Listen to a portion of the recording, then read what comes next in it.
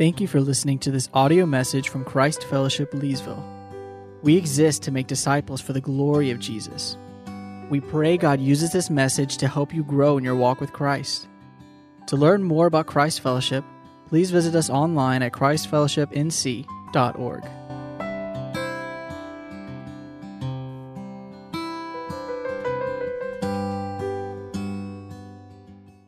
Well, if you would, take your copy of God's Word and turn to Hebrews chapter 10. We're going to be in verses 1 through 10 this morning. And if we'll be dismissing our children to our children's class, so those children who are participating in that can make your way to the back room there, and our volunteer leaders will be there to meet you. And as they're making their way there again, if you want to be turning to Hebrews chapter 10, we'll be in verses 1 through 10 this morning as we continue our journey through the book of Hebrews. So let me read our passage for us this morning, and then as we do every week, we'll pause and take a moment to pray and ask for the Lord's help. So Hebrews chapter 10, beginning in verse 1. For since the law has but a shadow of the good things to come, instead of the true form of these realities, it can never, by the same sacrifices that are continually offered every year, make perfect those who draw near. Otherwise, would they not have ceased to be offered, since the worshipers, having once been cleansed, would no longer have any consciousness of sins? But in these sacrifices, there is a reminder of sins every year. For it is impossible for the blood of bulls and goats to take away sins.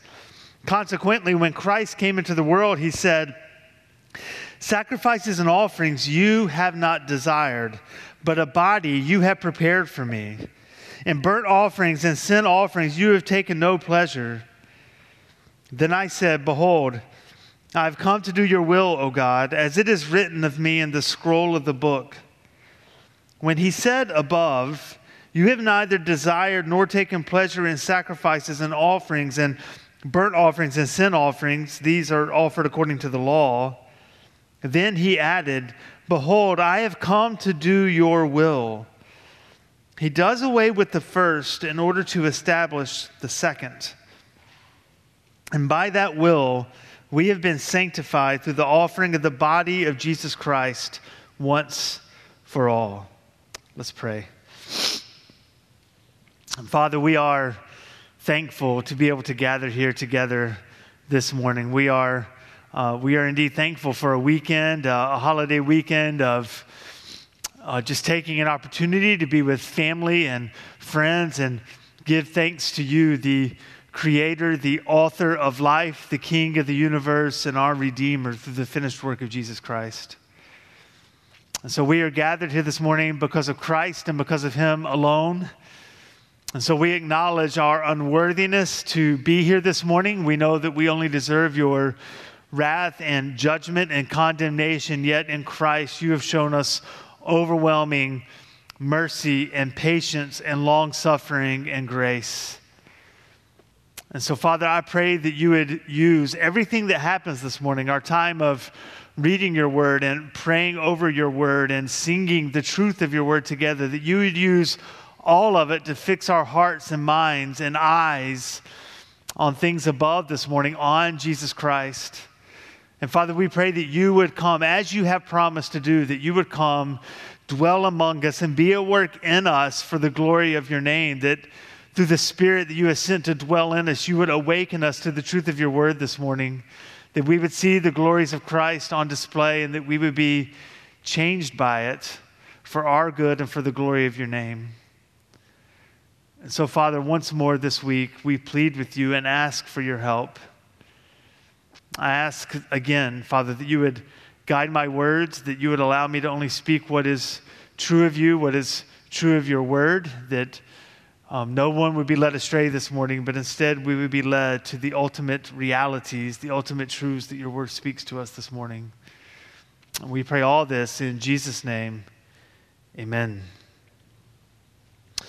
Well, as we approach the Christmas season, well, I guess we're not approaching the Christmas season anymore, are we? We are officially in the Christmas season. As we are in the season, as we approach Christmas Day, I usually wait until the 2 Sundays closest to Christmas to preach Christmas sermons, but God in his providence had other plans for us this morning, that we would be in this passage in Hebrews chapter 10, verses 1 through 10 on a Sunday leading up to Christmas. Now, I think many of you will read this and not really think this is a Christmas passage, but this is a fully Christmas passage. It is about the incarnation of Jesus Christ. The word incarnation meaning Jesus, the eternal divine Son of God, coming to earth in the flesh. That's what the word incarnation means, and that's exactly what this passage is about. And I can't think of a better way to kick off the Christmas season as we began Advent this morning than to look at these truths about the incarnation that is given to us in this passage this morning. I mean, the reality is, as Christians, as we enter into the Christmas season, we are indeed excited about celebrating the birth of Christ, and we should be, right? We should be full of joy about the opportunity to do that very thing over the next few weeks. And we fully embrace, Lord willing, we fully embrace the reality that Jesus is the eternal Son of God, who at a point in time chose to become a man by supernaturally taking on flesh and being born to Mary. And we read the glories of that Christmas story in the Gospels, and we rehearse them every year, as we ought to do, how an angel visited Mary and told her of what was to come, that she would bear a son. And then the angel goes and reveals the plan to Joseph as well. And we read how they had to travel to Bethlehem because of the census, and that there was no room in the inn where they were seeking a room and board, and so they were put into a stable of sorts where, in fact, Jesus was born, and we know he was laid in a manger and swaddling cloths, as we just sang about. And we read about the host of angels, right, announcing the birth to the shepherds that he has arrived, telling him. And then down the road, the wise men eventually arrive, following the star to Jesus. Right, I love the Christmas story in all of its forms. I love rehearsing it and reading the story with our family on Christmas morning. But this morning, we're going to go behind the story. Hebrews 10, verses 1 through 10, takes us behind the scenes of the Christmas story and helps us understand why it all had to happen in the first place. It's kind of like those crazy movie buffs, right, who for some reason of their own freedom and volition choose to watch a movie with the director's commentary over the top of the movie. Instead of listening to the actual movie, they listen to the director talk about the movie, right? Talk about why they made these decisions in certain scenes, what was happening in the scene, how this person was feeling that day, how many takes it took to create that scene, right? You hear all the background of how they created the movie. Well, Hebrews 10, 1 through 10 is giving us the author of life, the director of history's viewpoint on why Christmas needed to happen, on why Jesus needed to take on flesh, on why the incarnation took place. So with this passage, we're not walking through the narrative of the Christmas story. Instead, as I said, we're getting behind the scenes. And Lord willing, answering the question, why did Christ need to take on flesh and be born as a human baby laid in a manger? So that's the question this passage answers for us this morning. Why did the incarnation need to happen? Why Christmas? And to answer that question, I want to provide two relatively simple answers from this passage, and then we'll walk through those answers. That will be our outline. So here's the two answers to that question. Why Christmas? Why the incarnation? Answer number one: the sacrificial system left humanity in sin. The sacrificial system left humanity in sin. And then number two, because God desired a better sacrifice.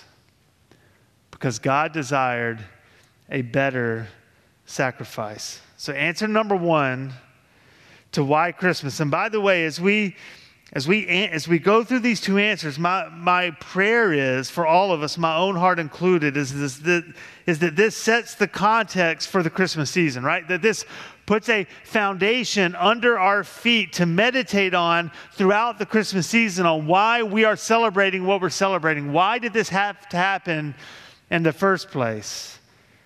So why Christmas? Answer number one, the sacrificial system left humanity in sin, right? Look there again at verses 1 through 4, particularly verse 1 for now of Hebrews 10.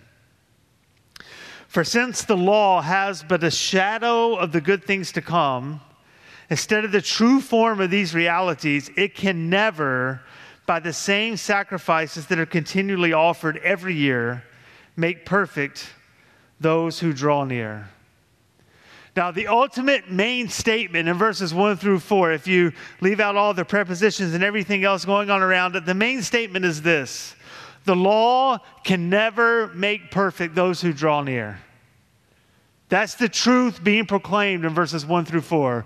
The law can never make perfect those who draw near. And everything else surrounding that, those words in verses 1 through 4 is explaining to us why that is. It's the author of Hebrews making an argument for why it is true that the law can never make perfect those who draw near. But this is the main problem that was facing humanity, that faced Israel in particular, is that the sacrificial system left them and it left us in our sins. It can never make us perfect. It can never deal with our guilty conscience. It can never free us of the condemnation that we deserved because of our sins. And it was that very reality that was the main obstacle in our way of communing with God, of actually drawing near to God, of being with Him for all eternity, is the guilt of our sin, the reality of our sin, and the condemnation that we deserved for it. So what exactly was the failing of the sacrificial system that left us in our sins? And then, of course, as we head into answer number 2, we will see how the Christmas story seeks to rectify that situation. But what was the failing of the sacrificial system? Well, verse 1, the beginning of verse 1 gives us the first part of that answer, right? Why is it that the sacrificial system left us in our sins? Well, it says there in verse 1, because it was a shadow of the good things to come instead of the true form of these realities. Now, the good things to come, we've already learned previously in Hebrews that the good things to come is Jesus Christ Himself, right? That has been clear throughout the book of Hebrews. It starts right at the beginning of the book of Hebrews in chapter 1, verse 1. Long ago, at many times and in many ways, God spoke to our fathers by the prophets. But in these last days, He has spoken to us by His Son. His Son is the good things to come. It is Him. And Hebrews has made that clear, right? The Son is more glorious than the angels. He's more glorious than Moses. He's more glorious than the old sacrificial system. He is the great high priest. He is the good things to come. The Christ, His cross, and His resurrection are the good things to come. And what verse 1 is saying to us is that the law was but a shadow of those realities of Christ who was to come later. It was intended to be a shadow of the work of Christ. Well, what is the author of Hebrews getting at here? Well, we've learned over the past few weeks that when the tabernacle was erected, when the tabernacle was built, that it was based on a pattern shown to Moses on the mountain, right? A heavenly pattern. There was a greater and more perfect tent in the heavenly places. Hebrews tells us that it was not made with hands. In fact, that it was not even of this creation, that there was a true form in the heavenly places on which the tabernacle, the construction of the tabernacle was based. And now we're being reminded that not just the structure, but even the sacrificial system itself has a reality on which it was built, namely Jesus Christ. But that system was a shadow pointing us to something else. Right? When you see a shadow, you can make out kind of something of what is behind the shadow, right? If you hold your hand up in front of a light, you fully expect to see the shape of a hand on the wall, right? And as you look at that shape on the wall, it represents the shape of your hand. The shadow is not your hand, but it points to that reality that is casting the shadow on the wall. The shadow can't sign a check for you, right? It can't actually do anything, but it points you to the reality behind it. In fact, there are even other situations where, right, if you put your hand in front of the light, you're the one putting your hand there, so you know the shadow on the wall is going to be a hand. But there are other situations where you may see a shadow having no idea what the reality behind it is, but because you see the shadow, you have a sense of what you're looking at, right? So just the other day, I recall I was outside and I saw this huge shadow go over the ground of a large bird, right? And so when I looked up into the sky, what did I expect to see? I didn't expect to see a bear flying in the sky, right? When you see a shadow of a bird go over, this was a particular, like you're not going to see a shadow of a robin, right? It was a big bird, and you look up, you expect to see like a hawk, an eagle, a vulture, or something. And in fact, I look up, and that's what you see, right? The shadow, the shape of it, gave a hint and clue as to the true form that was behind it. So the author is saying to us, look, the sacrificial system was not the reality. It pointed to something beyond itself. Now, it had the shape of the reality, right? It pointed to something. It let us know, look, sin deserves death. Sin requires the shedding of blood to be covered. Sin requires, if you're going to have forgiveness, it requires a substitute to stand in your place. Right? It let us know these things, but it was not the reality. It simply pointed to the reality. In other words, it was never meant to be an end in itself. Therefore, the author says to us that it could never, verse 1, because it was a shadow and not the reality, it could never, by the same sacrifices that are continually offered every year, make perfect those who draw near. It didn't matter how many they offered, how often they offered it, or how many years they kept on offering it. It could never make the people who offered the sacrifice perfect, because it was simply a shadow and not the reality. Now, it does not mean the shadow was useless. Right? It doesn't mean that God didn't have a plan for the shadow. The shadow served a purpose. It was supposed to point us to something else. It was supposed to teach us about the redemption that was to come in Jesus Christ. But it can never make perfect, because it was never intended to. And then the author makes his point even more emphatically clear when he argues that otherwise, if this wasn't the case, if it could have made perfect, then we should have expected these sacrifices to stop being offered. You see that there in verse 2. He says, otherwise, would they not have ceased to be offered? Meaning, had the law actually made people perfect, we should have expected the sacrificial system to stop, because the worshipers, having once been cleansed, would no longer have any consciousness of sins.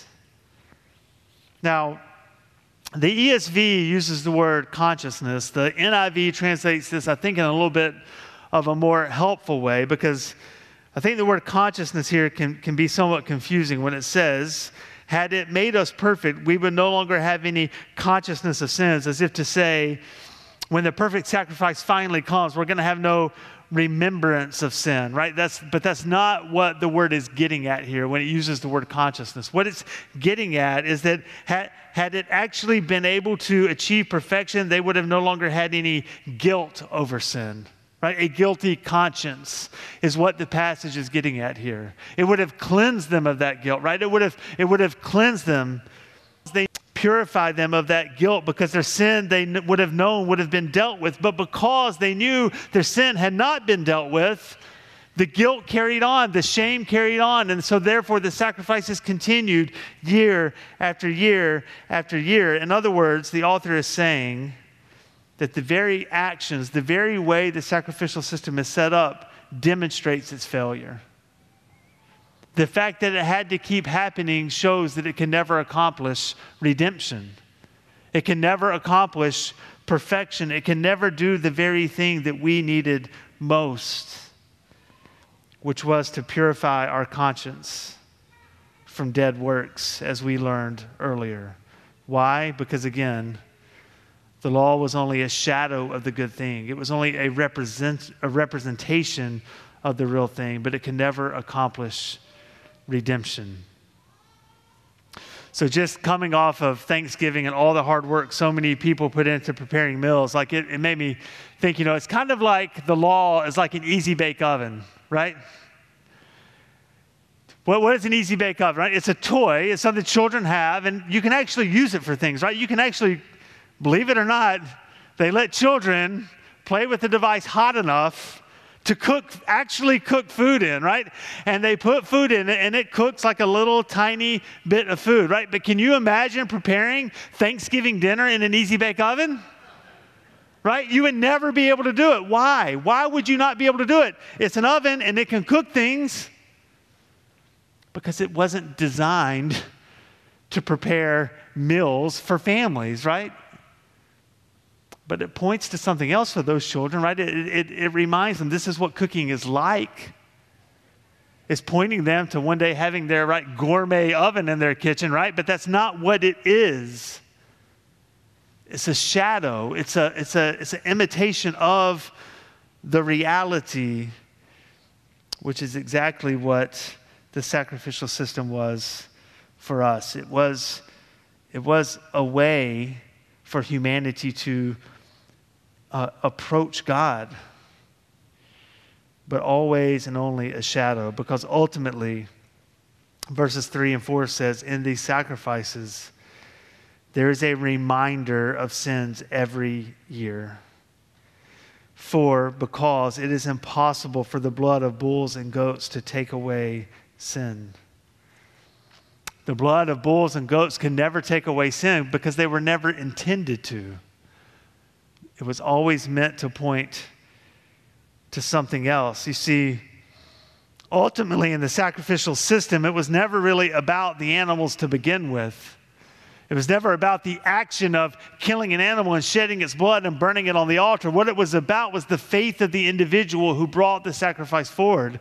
It was about the faith of bringing it forward and saying, with this sacrifice, I am acknowledging that I need salvation. I need redemption. That's why I'm offering this. And I know this action doesn't achieve it. I know only you and your mercy and grace, Father, can achieve that for me. But I'm offering this as a symbol, as a representation of my faith on the altar. That's what it was intended to do. It was to be an action of faith on the part of the one who was repenting of their sin and confessing their sins through this action of making these sacrifices on the altar. But you see, the problem was the history of humanity, the history of Israel shows that rarely, almost never happened. Instead, the history of Israel is one of idolatry and debauchery and rebellion and wickedness and living their life that way and thinking, well, I'm going to do what I want. I'm going to pursue every pleasure that I can imagine, regardless of the law. I'm going to be prideful and greedy and materialistic. And then I'm just going to go deal with it by slitting the throat of an animal and throwing it on the altar, and I'll be good to go.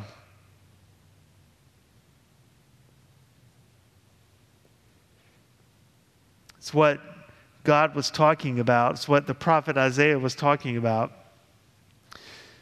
In Isaiah chapter 1, verses 10 and 11, when he compares Israel to Sodom and Gomorrah.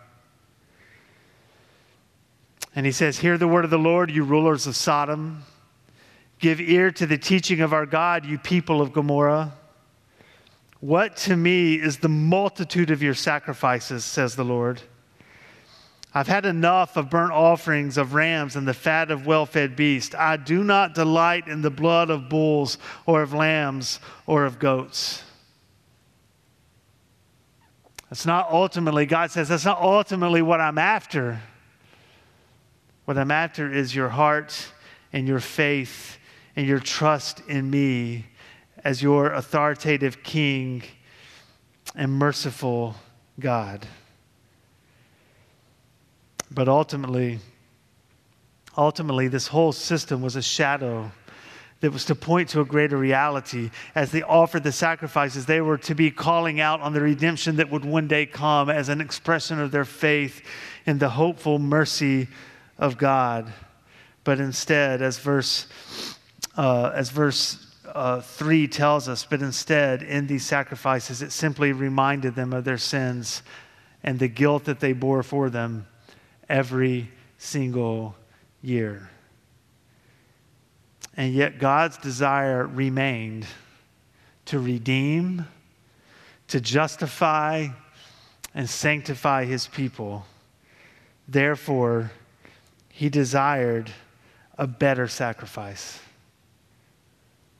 So why Christmas? Answer number one, because the law left us in our sins. It was a shadow of the reality. It could never achieve redemption.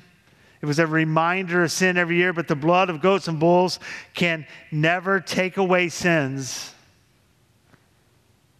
And so answer number two to why Christmas is, God desired a better sacrifice. Look there with me, beginning in verse 5.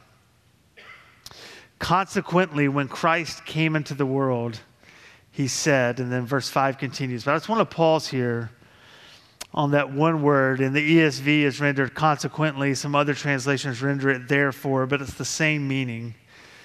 Consequently, therefore. So because the sacrificial system left us in our sins, because the blood of goats and bulls could never take away sins, because that was true, consequently, therefore, Christ came into the world. Now, we just need to pause on that word, consequently or therefore, for a few moments. Because there is unimaginable grace and mercy oozing out of that word. Right? It's presumptive to think, well, the blood of goats and bulls can't take away our sins, so God, you have to send a Savior. No, that's not what he had to do. He didn't have to do it at all. We didn't deserve it. We certainly didn't earn it. Right? What it should say, if God were a perfectly just God and gave us perfectly, and God is a perfectly just God, but if he gave us what we deserved for our sins and didn't provide justice to be fulfilled another way, then what verse 5 should say is, therefore God condemned humanity to hell for eternity. That's what the therefore should say. So let's not take for granted that God's response to the inability of the sacrificial system to deal with our sins was to therefore send his Son into the world, so that he could remain just by placing our condemnation and punishment on Christ as he took our sins on himself, and the justifier of those who have faith in him. So therefore, consequently, when Christ came into the world, he said, and then the author of Hebrews quotes there, Psalm 40. So he's taking this section of Psalm 40 and he's putting it on the lips of Jesus.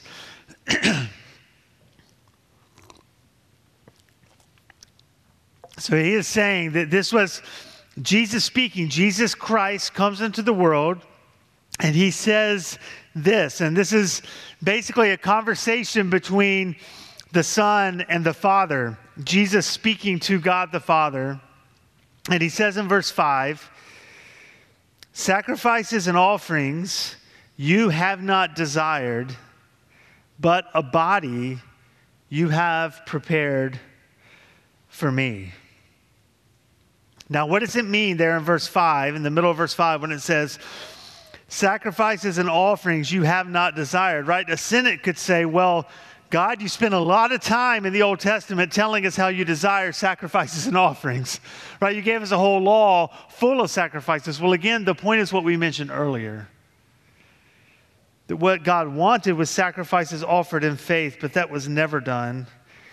He grew weary of their sacrifices and offerings because they were just going through the motions, kind of an action done on the part of his people. And he says, look, that's not what I want. It's not that I want bloody dead animals on an altar. That's not it. Those things can't accomplish redemption anyway. What we need is an actual act that can save us, that the act itself is effective to save. You see, the act itself of shedding the blood of goats and bulls can never take away sin, but what we need is there to be an act that could. And so verse 5 says, look, it's not the sacrifices and offerings that you want, but what is it? What does Jesus say that the Father wants? But a body you have prepared for me.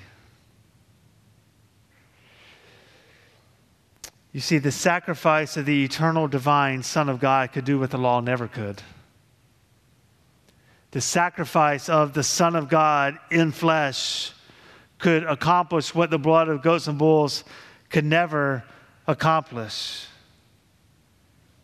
Just think about that phrase for a moment that Jesus says to the Father, but a body you have prepared for me. The body of Christ, supernaturally prepared and formed in the womb of Mary, was prepared for the very purpose of being offered as a sacrifice for sins on the cross. That was the whole reason Jesus had to have a body, because a spirit cannot die.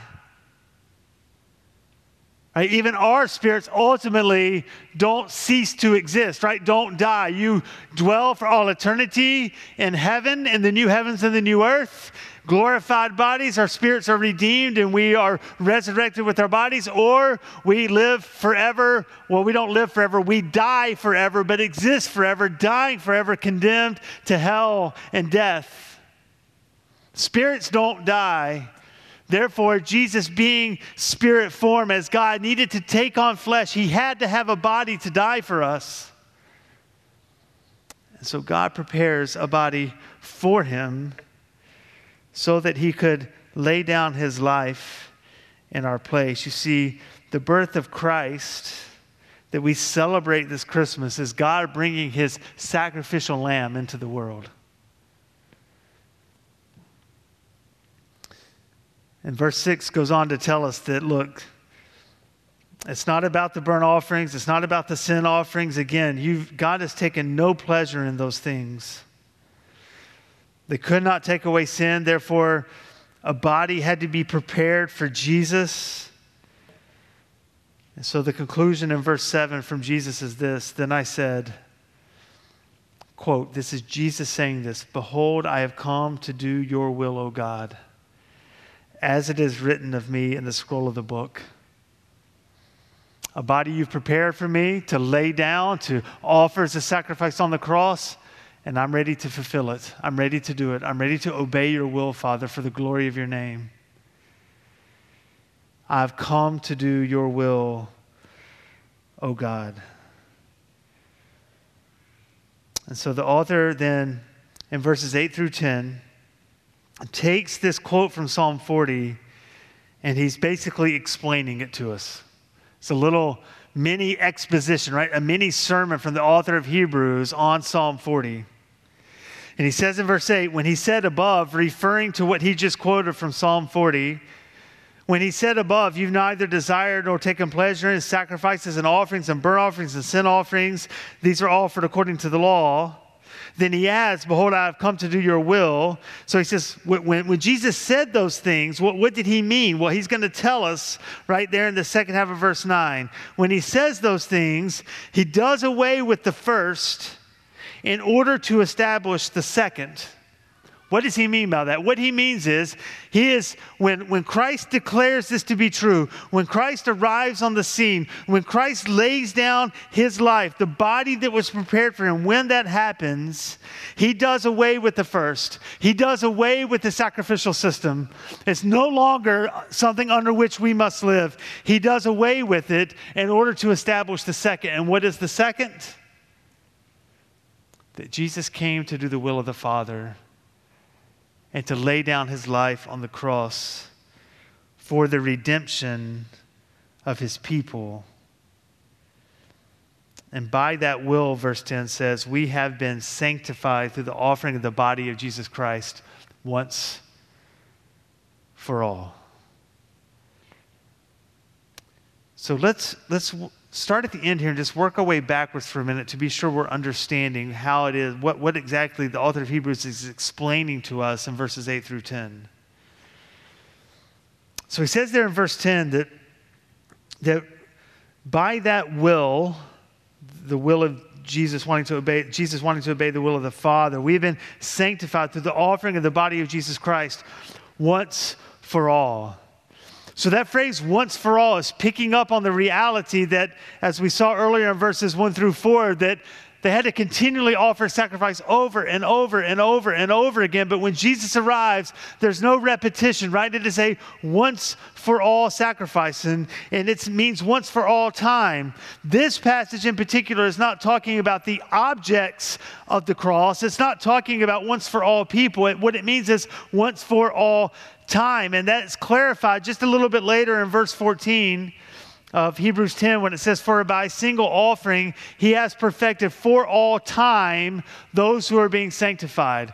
So the argument that's being made is that here the author is saying the offering of the body of Jesus Christ is a once for all time sacrifice, never to be repeated, never needing to be repeated. Therefore, it is superior to the sacrificial system. It is the reality to which the shadow was pointing. It is sufficient as a once for all time sacrifice.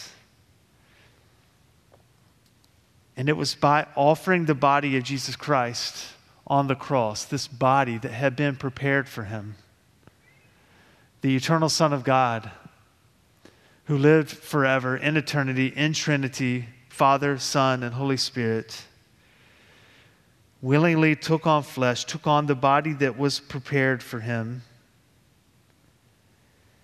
and offered it up on the cross. And in offering up his body, he took our sins on himself and took the wrath of God the Father on himself to stand in our place as our substitute and shed his blood once for all. And it is by that act, by Jesus being obedient to the will of the Father, verse 10 says, that we have been sanctified.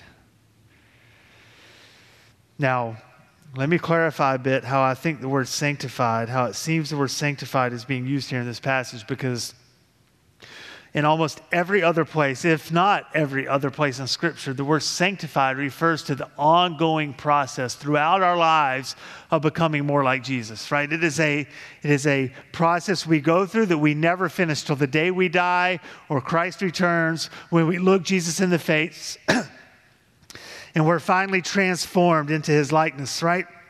But until that day,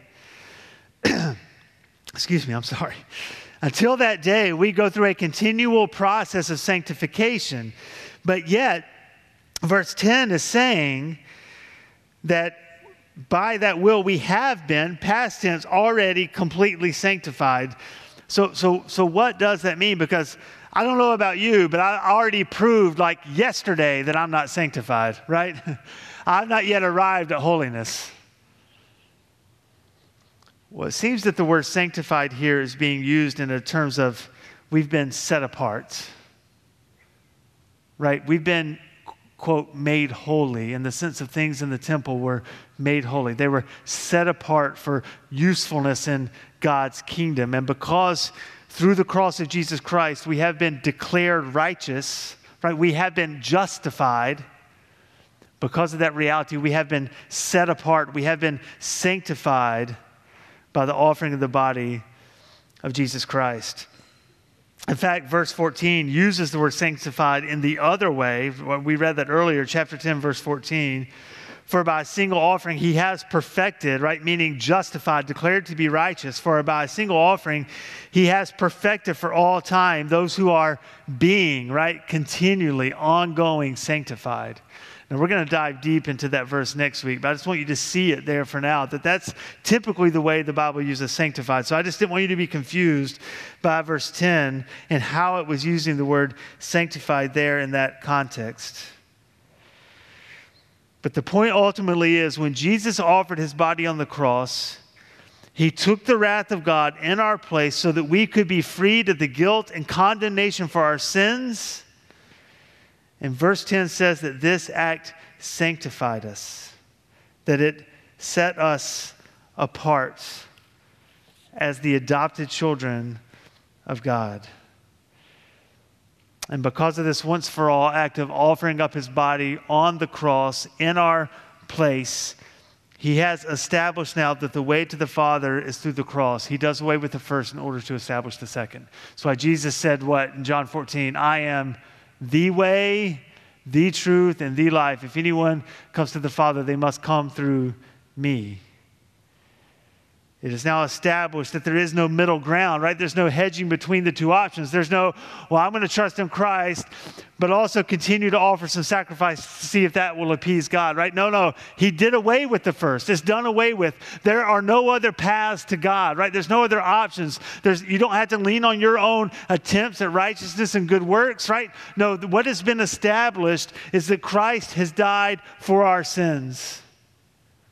He has cleansed us. He has declared us to be righteous. We stand righteous before God because of the righteous life of Christ that is imputed to us. We are forgiven fully and freely by the finished work of Christ on the cross. That is what has been established for us. So remember what the author mentioned earlier, that every year in the sacrificial system, there was a reminder of sins. Well, that language reminds me that we do something here in this church because the Bible commands us to do so with regularity as a reminder, right? We gather around the Lord's table as a reminder, right? What did Jesus say about the Lord's table? Do this what? In remembrance of me. So we're reminded of the sacrificial work of Christ on the cross where his body was broken and his blood was shed. And we eat of the broken bread, symbolizing the broken body. And we eat of the juice, symbolizing the spilled blood of Christ. But what does Jesus say? Do this as a reminder of your sins? No. Do this as a reminder of your Savior. Do this as a reminder. Do this in remembrance of me. Look to me. I've paid the debt. I've completed the work that the blood of goats and bulls can never complete. And so we don't do it every year as a reminder of our sins. We do it as a reminder of our glorious Savior. You see, as we celebrate Christmas, we should be reminded that Christmas exists because we were so wicked and rebellious that God's perfect law couldn't even contain us. So therefore, he was willing to prepare the perfect sacrifice with his own hands. He was willing to give the eternal Son of God a body that could be slain for us. That's the story of Christmas. That we were so wicked, it took the Son of God dying for us to redeem us.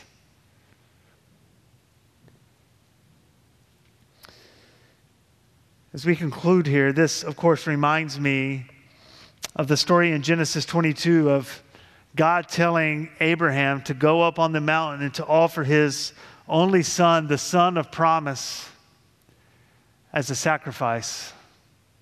His son Isaac, right? That they had waited decades on.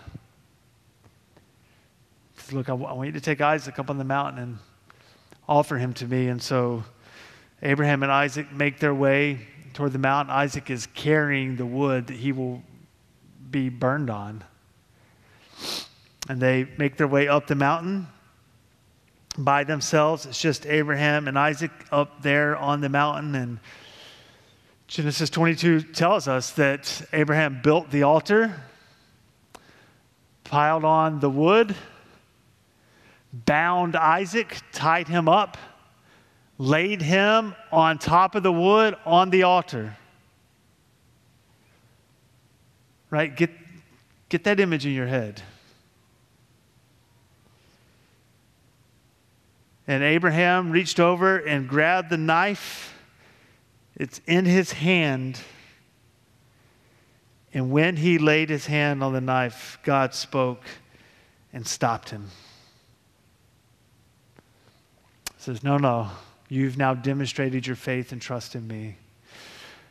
And then Abraham looks up, and caught in the thicket is a ram.